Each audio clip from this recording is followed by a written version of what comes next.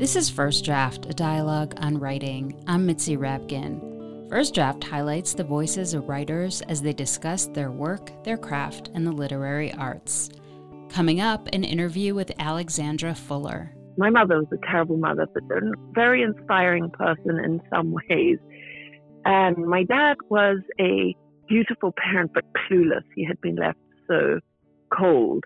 We'll hear more from Alexandra Fuller in a few minutes. I want to invite you to be part of the First Draft community by becoming a member at patreon.com/firstdraftwriters. That's patreon.com/firstdraftwriters. For your contribution of $6 or more a month, you will receive extras from the shows, including cuts from the interviews that didn't make it into the final episode, writing tips from featured authors, books, and a monthly newsletter. It takes a lot of energy and love to put this show together every week, not to mention equipment, time, and electricity. Your donation helps keep this show going. I am committed to bringing you in-depth conversations with today's best writers of fiction, nonfiction, poetry, and essays. Stay tuned at the end of the show, and I'll share some of the extras you will receive this month for donating. If First Draft is a part of your life, please contribute to keep the dialogue going. I know that right now it's unlikely you are in front of a computer, so I'd like to suggest adding a little reminder for yourself for when you get home to contribute to First Draft. Maybe make a note on your phone, an ink mark on your hand, scribble on a piece of paper, something along the lines of, First Draft, reminder, membership matters. I can't tell you how giddy I get when a new donor joins the community. It reignites my resolve to keep reading a book a week and pursuing meaningful conversations with the authors. So thank you so much. And now I have a website. You can find more about the show at firstdraftwriters.com. There's a link there to donate, an opportunity to sign up for a newsletter, and the entire archive of more than 200 First Draft shows. So come visit and listen.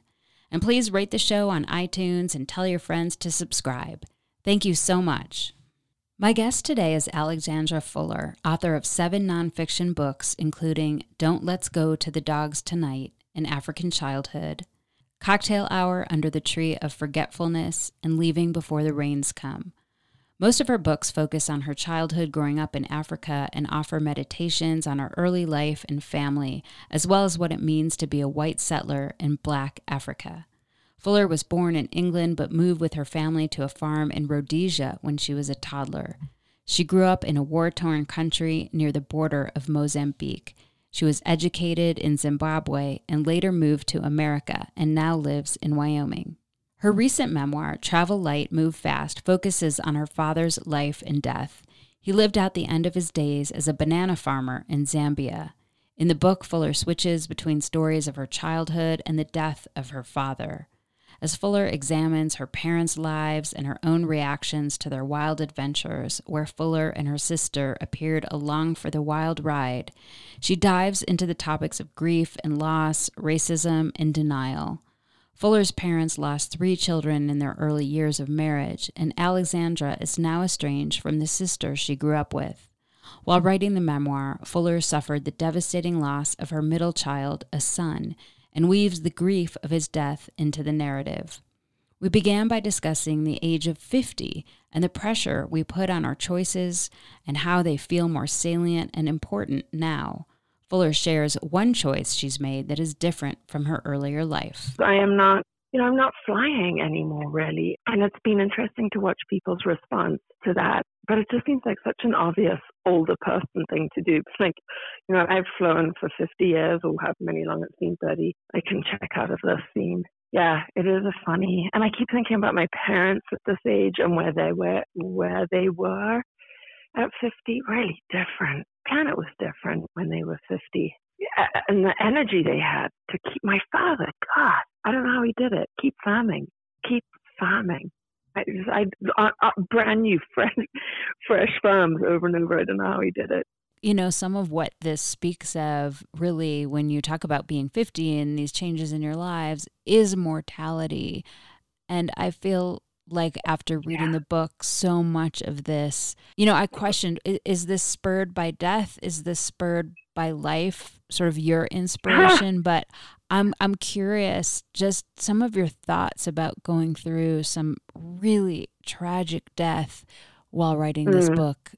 I think that it put grief in perspective for me as a white settler who has moved into, I'm very aware of the fact that I moved from one white settler situation in Zimbabwe/Zambia, and I saw so many grades of that, but I saw white settlerdom kind of take over to white middle-class settlerdom in the States, which is so much wealthier. I mean, this was so unattainable back when I was a kid. So I think that my worldview is split in two. You know, my worldview until I was 20 was so different. My expectations were so different. And one of the ways my father sort of put it rather brilliantly, you know, he was such a conservative. He had to be. We've gone through rations and both rations from being in the war and then also from socialism where petrol was rationed. That was a big one. Fuel is so expensive and life is cheap. And then I moved to the States and fuel was cheap and life was expensive. If you're white, middle class, American, white settler, if you're indigenous or black, it's the same as Zimbabwe was under Rhodesian regime. It didn't matter. You were invisible. White noise was the dominant narrative. All those things feel similar. So writing about death in this way really made me think about how much more common it is for indigenous communities, communities of color, migrant communities to experience the kind of death I have had. It's just a lot more common. I was thinking that even as I was running to his body, that the death of a father, that's supposed to, I think, launch us into adulthood, but the death of a child launches you into elderhood. So I think for me, writing about the death of a father and the death of a child in the same book is about the perspective of the global majority that I just don't think we've been forced to reckon with in, you know, since the 70s and 80s, since antibiotics and the Green Revolution and all these things that I think have made humans, and travel, things that have made us so much more comfortable materially day to day, have made us uncomfortable with these more difficult issues of infinity and out of step mortality and a robust spirituality, a robust grounded spirituality that helps us. And I'm talking here as a white settler Episcopalian, just finding that the, you know, resources for processing this are so limited and seem sort of amputated compared to, say, indigenous community, where I was able to understand that my father had become an ancestor, and I was able to understand my son had become ancestor, and that it's a different responsibility grieving that than just grieving what you might believe someone's material end to be the most important. So, I mean, all of that was playing into it. My dual sense of being that although I'm white and came from a very oppressive culture, white supremacist, and very much involved, not incidentally enjoying the privilege in the rural and the, you know, urban areas, but being in it on the rural areas. And so that split, I think being raised with rural Southern Africans and my father who soaked up so much of that culture was what I really wanted to put on the page. Like, you know, there is a way to cope with this. Because people's response when my son died was, you know, my dad died. People were sorry, but no one knew him here. You know, sorry, your dad died. You're supposed to just get on with it. When my son died, people's response was, oh, you'll never get over this. But in Zimbabwe, my friend from school wrote to me and said, you know, we grieve with you. Not you'll never get over this. I don't know how you're going to cope, but we grieve with you. And the first one is the hardest. I was wondering, too, what kind of coping mechanisms you grew up with, because your mother suffered the same loss. She lost 3 of 5 children. And the only book I've read of yours is this one. And that wasn't the subject of it, but I got the sense from everything else you wrote about the parents. It was just like, keep going, not much time. So you didn't, like, in your very young being, learn how to cope with loss like that. Right. Yeah. My mother was a terrible mother, but a very inspiring person in some ways. And my dad was a beautiful parent, but clueless. He had been left so cold emotionally as a child himself. So you had, I mean, I think I had two teenage parents really who were frozen in the moment of their first trauma, which was when my brother died. And he died 9 months and 20 days before I was born. So their coping mechanism was instinctive and it backfired. I think just having a child so soon after the loss of one and then enduring two more losses, you know, to the point that I think they were, I mean, they're a British stock anyway, so that didn't help. But I think one of the ways that they coped with that was to try to not attach too much to the children that were there. I mean, we definitely, I would say, were emotionally abandoned after each death, which I now fully understand. I mean, when a child dies, you become so absorbed with that child, it's very, very hard to even see that you have other children. I mean, that is just such an unspoken part of this grief. But what I saw my dad especially do was take off to, you know, what we call the bush, the wilderness. And part of my concurrent grief has been the knowledge and the lived experience of knowing we've lost half the species, you know, that were on the planet. And my father was doing his grief, that there is something about being in the lively, anonymous, indifferent power of the wilderness that is just the only medicine that can reach this kind of existential loneliness of the loss of a child. And my parents both showed that to me. They got out of doors and my father walked his grief out. I now know this was so unspoken. So I would say that would be the coping mechanism that I learned from my youth, is to get outdoors. And so I have a sheep wagon and I dragged it up into the mountains, stayed in the mountains for 3 months for the most part, and wrote this book and grieved and meditated and walked in the wild. And it was surreal and painful, but the existential loneliness beyond which I just can't imagine grieving a child in prison or in a prison war camp or at a migrant camp, how, you know, or in the absence of nature.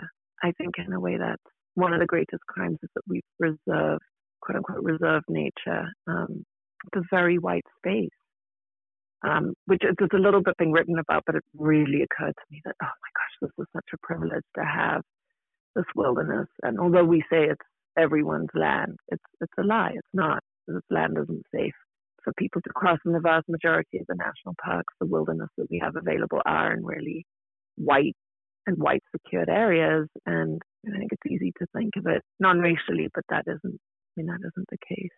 I'm wondering if you can talk a little bit just about your parents, who they were. You encapsulated so much of it in your book, but for people who might not have read it yet. I mean, my mother grew up in Kenya during the Mau Mau period, during the sort of liberation struggle from British colonialism. Like most people going through revolutionary change, which the Mau Mau was, I mean, either people sort of flee the country, which, you know, I was aware of, or they stay kind of stubbornly. And she was among those who stayed stubbornly. I think she would have found it impossible to live anywhere else. My father was British, and he came out to Kenya to see a giraffe. I mean, it was those sort of wheeling entitlement that you didn't think anything of it, that you could just hop on a ship or an airplane and kind of make yourself at home in a land that was not yours.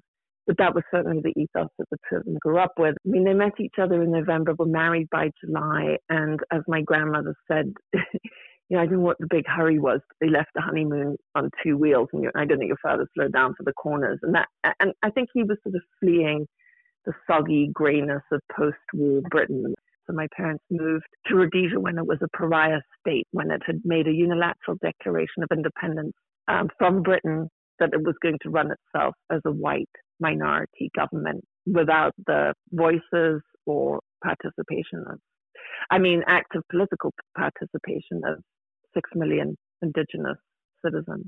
But they moved to the front line of the Civil War. They didn't just sort of move to Rhodesia and be done with it, which was at war as it was. They moved to the Mozambique border. We were right up against one of the largest minefields in the world, was on the edge of our farm. And I write about war incessantly. It's all I think about. I think it does damage. I think the two ways that you can damage a soul, possibly beyond repair, are sexual violence and war. And the two often go together, because once you've sort of got young men running around with guns and you've already eliminated thou shalt not kill, every other commandment feels a bit malleable, I think. As you're describing all this, it sounds like it would be so serious in your household, but your parents seemed like they were the type of people who were the life of the party. They were partying, they were drinking. Your dad had a lot of philosophy. There always has to be something exciting going on. You know, he had all these sayings like it's going to be okay in the end, and if it's not okay, it's not the end. He really seemed like a very jovial sort, and that doesn't mean everything else, of course, isn't true about him. But they really seemed like they just grabbed life, and you and your sister were just along for this crazy ride. Yes, both and that, I think, is the really beautiful, confusing thing about coming to grips with this stuff as an adult, which is that you realize, I completely love flawed people. I mean, that doesn't mean I love my parents' politics at all. I've spent my life in opposition to that. But as humans, I love them. And I wonder if that isn't a kind of instruction going forward, that there was so much that they gave me that were a gift that was life-affirming. And I mean, my introduction to literature and music and wildlife and horses. What do you think about the concept of home? I was thinking about it a lot during your book because your dad died in Budapest when your parents were on a trip. And, when you were looking into what to do with his body, you went to the English embassy and they said, well, he's not English anymore. And I don't know if he was totally Zimbabwean. What do you think about this concept of home? First, in reference to your parents, but also for you. You left and came to America. I think that there is this way in which home, your entitlement to home. I mean, who declares you worthy of homeland? Do you declare yourself? Is that enough, or is it the people who came before you? And so for me, watching the violence of that displacement, it was taken for granted, and being in a civil war, which was over homeland. I mean, I was in the cauldron of this thing, and so as refugees came back when the war ended, and our farm was the first farm they would meet once they managed to cross the minefield and settle their own ancestral land. My mother went crazy and went out on horseback with me, and tried to sort of run the village down, and the villagers down, these resettled refugees. So I think your question remains for me a question: to whom does this belong? And the thing that really struck me was that in Canada now, it's almost par for the course to begin any public conversation with land acknowledgements. Oh, we're standing here, in my case, the land of the Shoshone, the Eastern Shoshone, and the Bannock tribes here in Teton County, Wyoming, and that would be the way that you start every conversation. And I think that would have changed everything had white settlers assimilated with what they found in situ, both in Rhodesia, but also here in the States, and that in a way, home, as we know it collectively, I think belongs to the people who understand that the home needs to be sustained. The home is collective. You can't just chop off a piece of it and declare it yours. It doesn't work that way. I don't know that I get entitled to a home in this lifetime. One of the things you wrote, and I think you were talking about grieving, is you said that there's a purgatory of doubt between suffering and grace. I was wondering, can you talk about that line, and are you at the grace part yet? No, because I think the grace comes and goes. It's that, if you're Episcopalian, as I am, there's this line that you say in liturgy that's about the peace of God that passes all understanding. And I'm not sure I understood that. I think I tried to achieve that through meditation and sort of that kind of self-helpy stuff. But for me, that grace is the peace of God, or whatever you want to call it. That word has been so weaponized and misused, that passes all understanding, and that comes after the work of grief, which is a baffling, brutal pain. And my experience of it, as they tell you, is the grief never ends. It just shifts. And So in my experience, that doubt, that purgatory of doubt, is really just suffers. The simplest way I can understand it is that it's ego trying to reassert itself over God, or over what is, or over, what is. You can't change what is. I can't bring back my son. I can't have the support of my father. I can't have that life that I had believed was so solid. And I think the grace are these moments of deep acceptance. But it requires the work of grief. And I don't know that we're doing enough of that in this culture. I just don't think we give ourselves the time to grieve. I mean, how do you do this and go back to a 9-to-5 job, let alone 2 jobs or 3, so many people are doing, whereas all I did was grieve and write and grieve and write and grieve and write and grieve and write. I think culturally you look around and go, well, the first 2 stages of grief as described by Kubler-Ross are denial and anger, and we seem to be in a lot of that as a culture. Yeah, it seems like, back to the very beginning when you were talking about people telling you, you'll never get over this. Yeah. Where does these moments of grace fit in? I mean, so my experience of grief is this profound existential loneliness, and the instructions I unwittingly gave myself. So I had told each of my 3 children I would love them into infinity without ever dreaming that one of them would take me up on the challenge. But I go to find my son. I mean, of course I do. And in that, I find everything because he is in the infinite. And so, for that, I'm really grateful that I have that understanding. But it is not a supported grief. Yeah. When I went back to Zambia, the greatest thing was being around people who have an understanding of supported grief. And there is in Nyanja language and in indigenous culture, and all the indigenous cultures I'm aware of in Southern Africa, so Manika and Goba. In Nyanja, the word is Mzimu, and it's when someone dies. You hear, first of all, an ululation, which is just chilling, just that, blood-curdling cry that somebody has died. So now as that ululation dies out, other people will begin ululating. And in the Mzimu, you throw yourself on the ground, you roll in the dust, you howl, because it's understood that somebody's loss it's too hard for you to break the physical, bonds that you have with a loved one on your own. Those, you need help. You need the help of your community.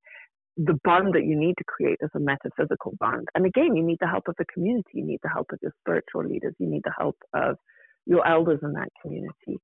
And that, that is something that doesn't exist here. I certainly went searching for it.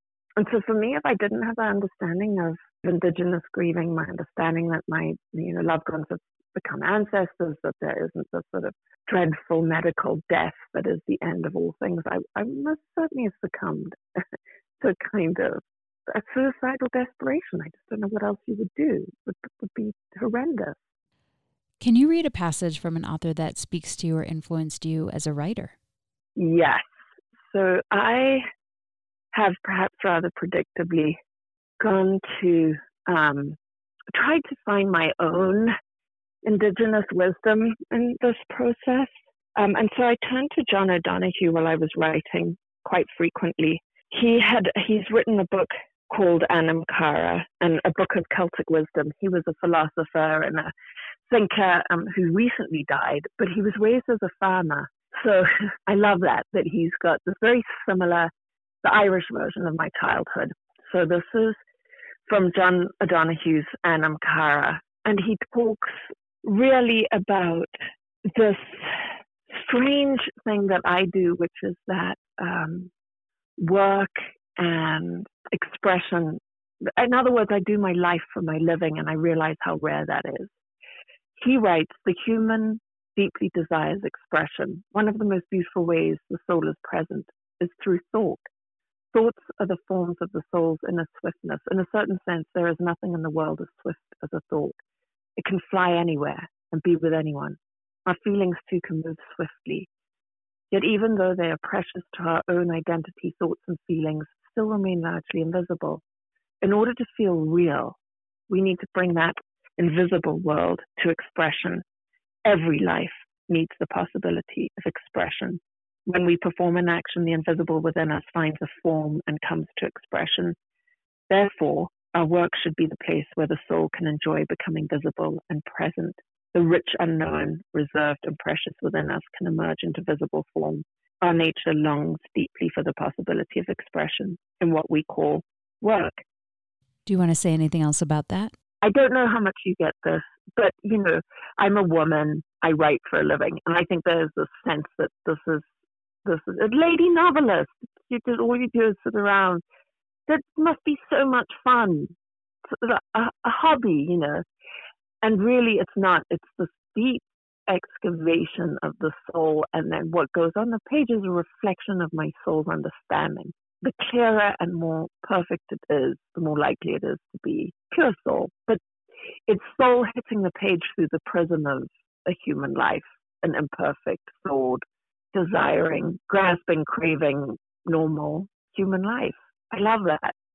Can you read something you wrote? Maybe it was tricky or hard or changed a lot from the first draft? Yeah, I really had to think about this. Good question, by the way. So this was about getting my mother out of Budapest. And it was when I was writing the book, the friend that I was reading the book to said, have you got your mother out of Budapest yet? And it's sort of roughly halfway through the book, and I just couldn't, after Dad died, find a way to sum up what it must be like to leave your love of 51 years, the place where he died, and arrive there thinking you're going on a vacation to the poor man's Paris, which is why they went to Budapest to begin with, and then leave there with one of you, in an urn. So this is as Mum and I are leaving the airport with Dad in a urn that looks like a bomb casing. And my mother had very understandably coped with my father's death by getting exceedingly drunk. So she was in a wheelchair and she couldn't move. She couldn't get herself on the plane. She was still coherent. And I put dark glasses on her and a slash of Christian Dior lipstick and some ghastly perfume my father had bought her at the duty free. So this is me trying to get my mother on the plane in Budapest. I don't know what they usually do with people in wheelchairs at Ferihegyi Airport, but we were driven to the plane in an ambulance. 4 handsome medics and attendants, like 911 version of the Hungarian Chippendales. Mum, regal as it was possible to be in the hotel's shabby black wheelchair. And from there, she was foisted on board the plane with the trolleys containing ham and cheese.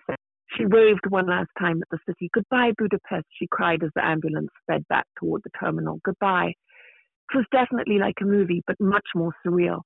I can't forget this city. I'll never forget this city. She smiled sadly at the airline stewards as they strapped her into her seat. The last place we were together, my husband and I.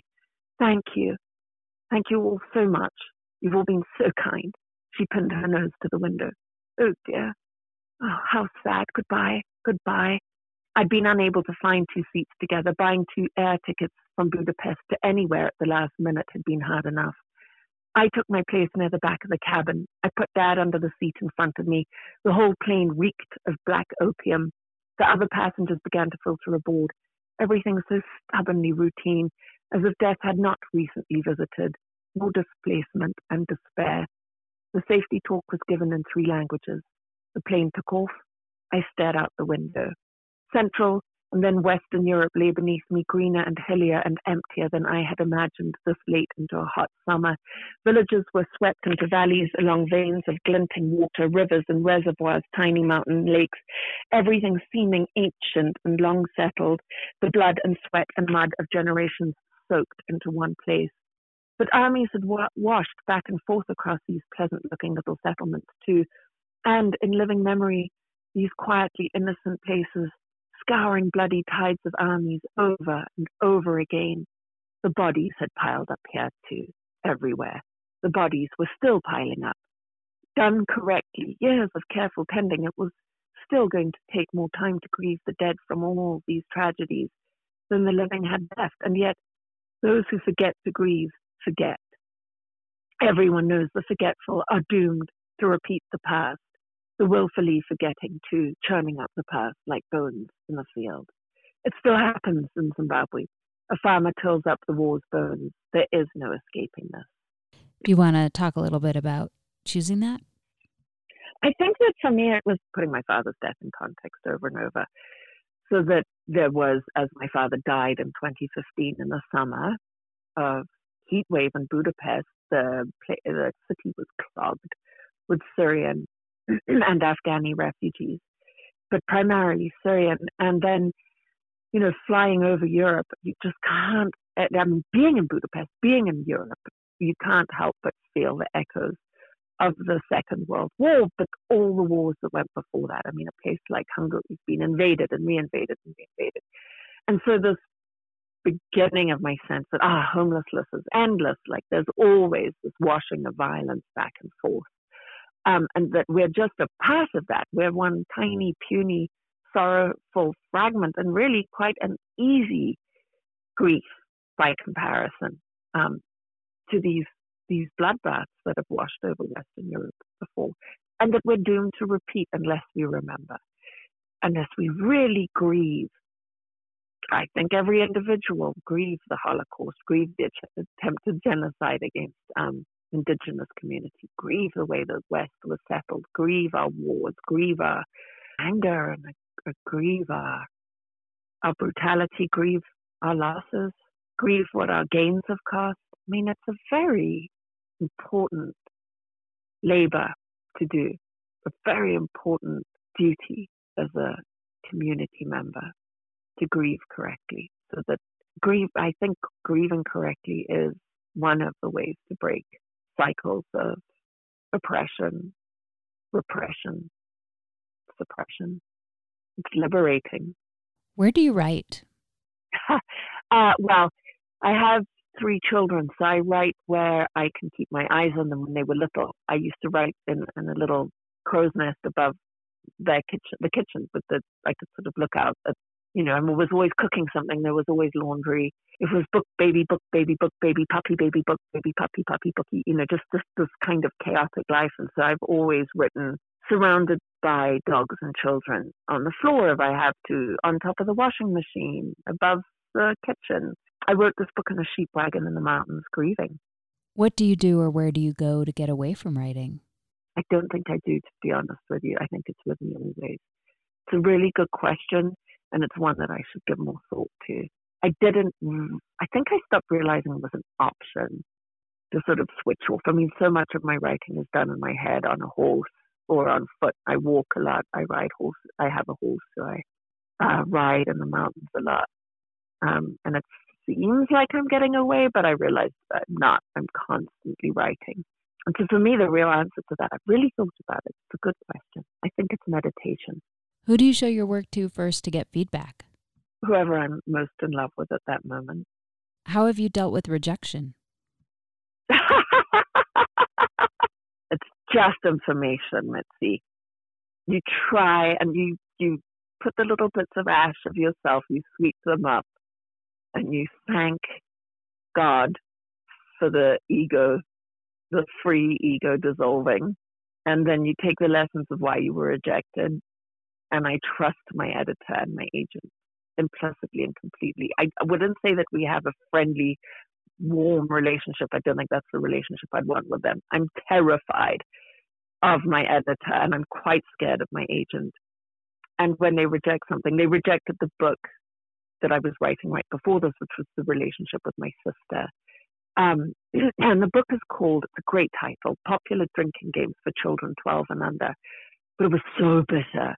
It was so resentful, it was so angry, it was so childish. And the rejection was swift and definitive.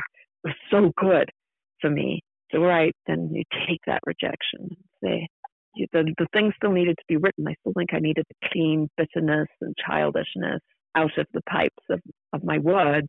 But then I wrote this. And I think this is a much more beautiful, powerful book.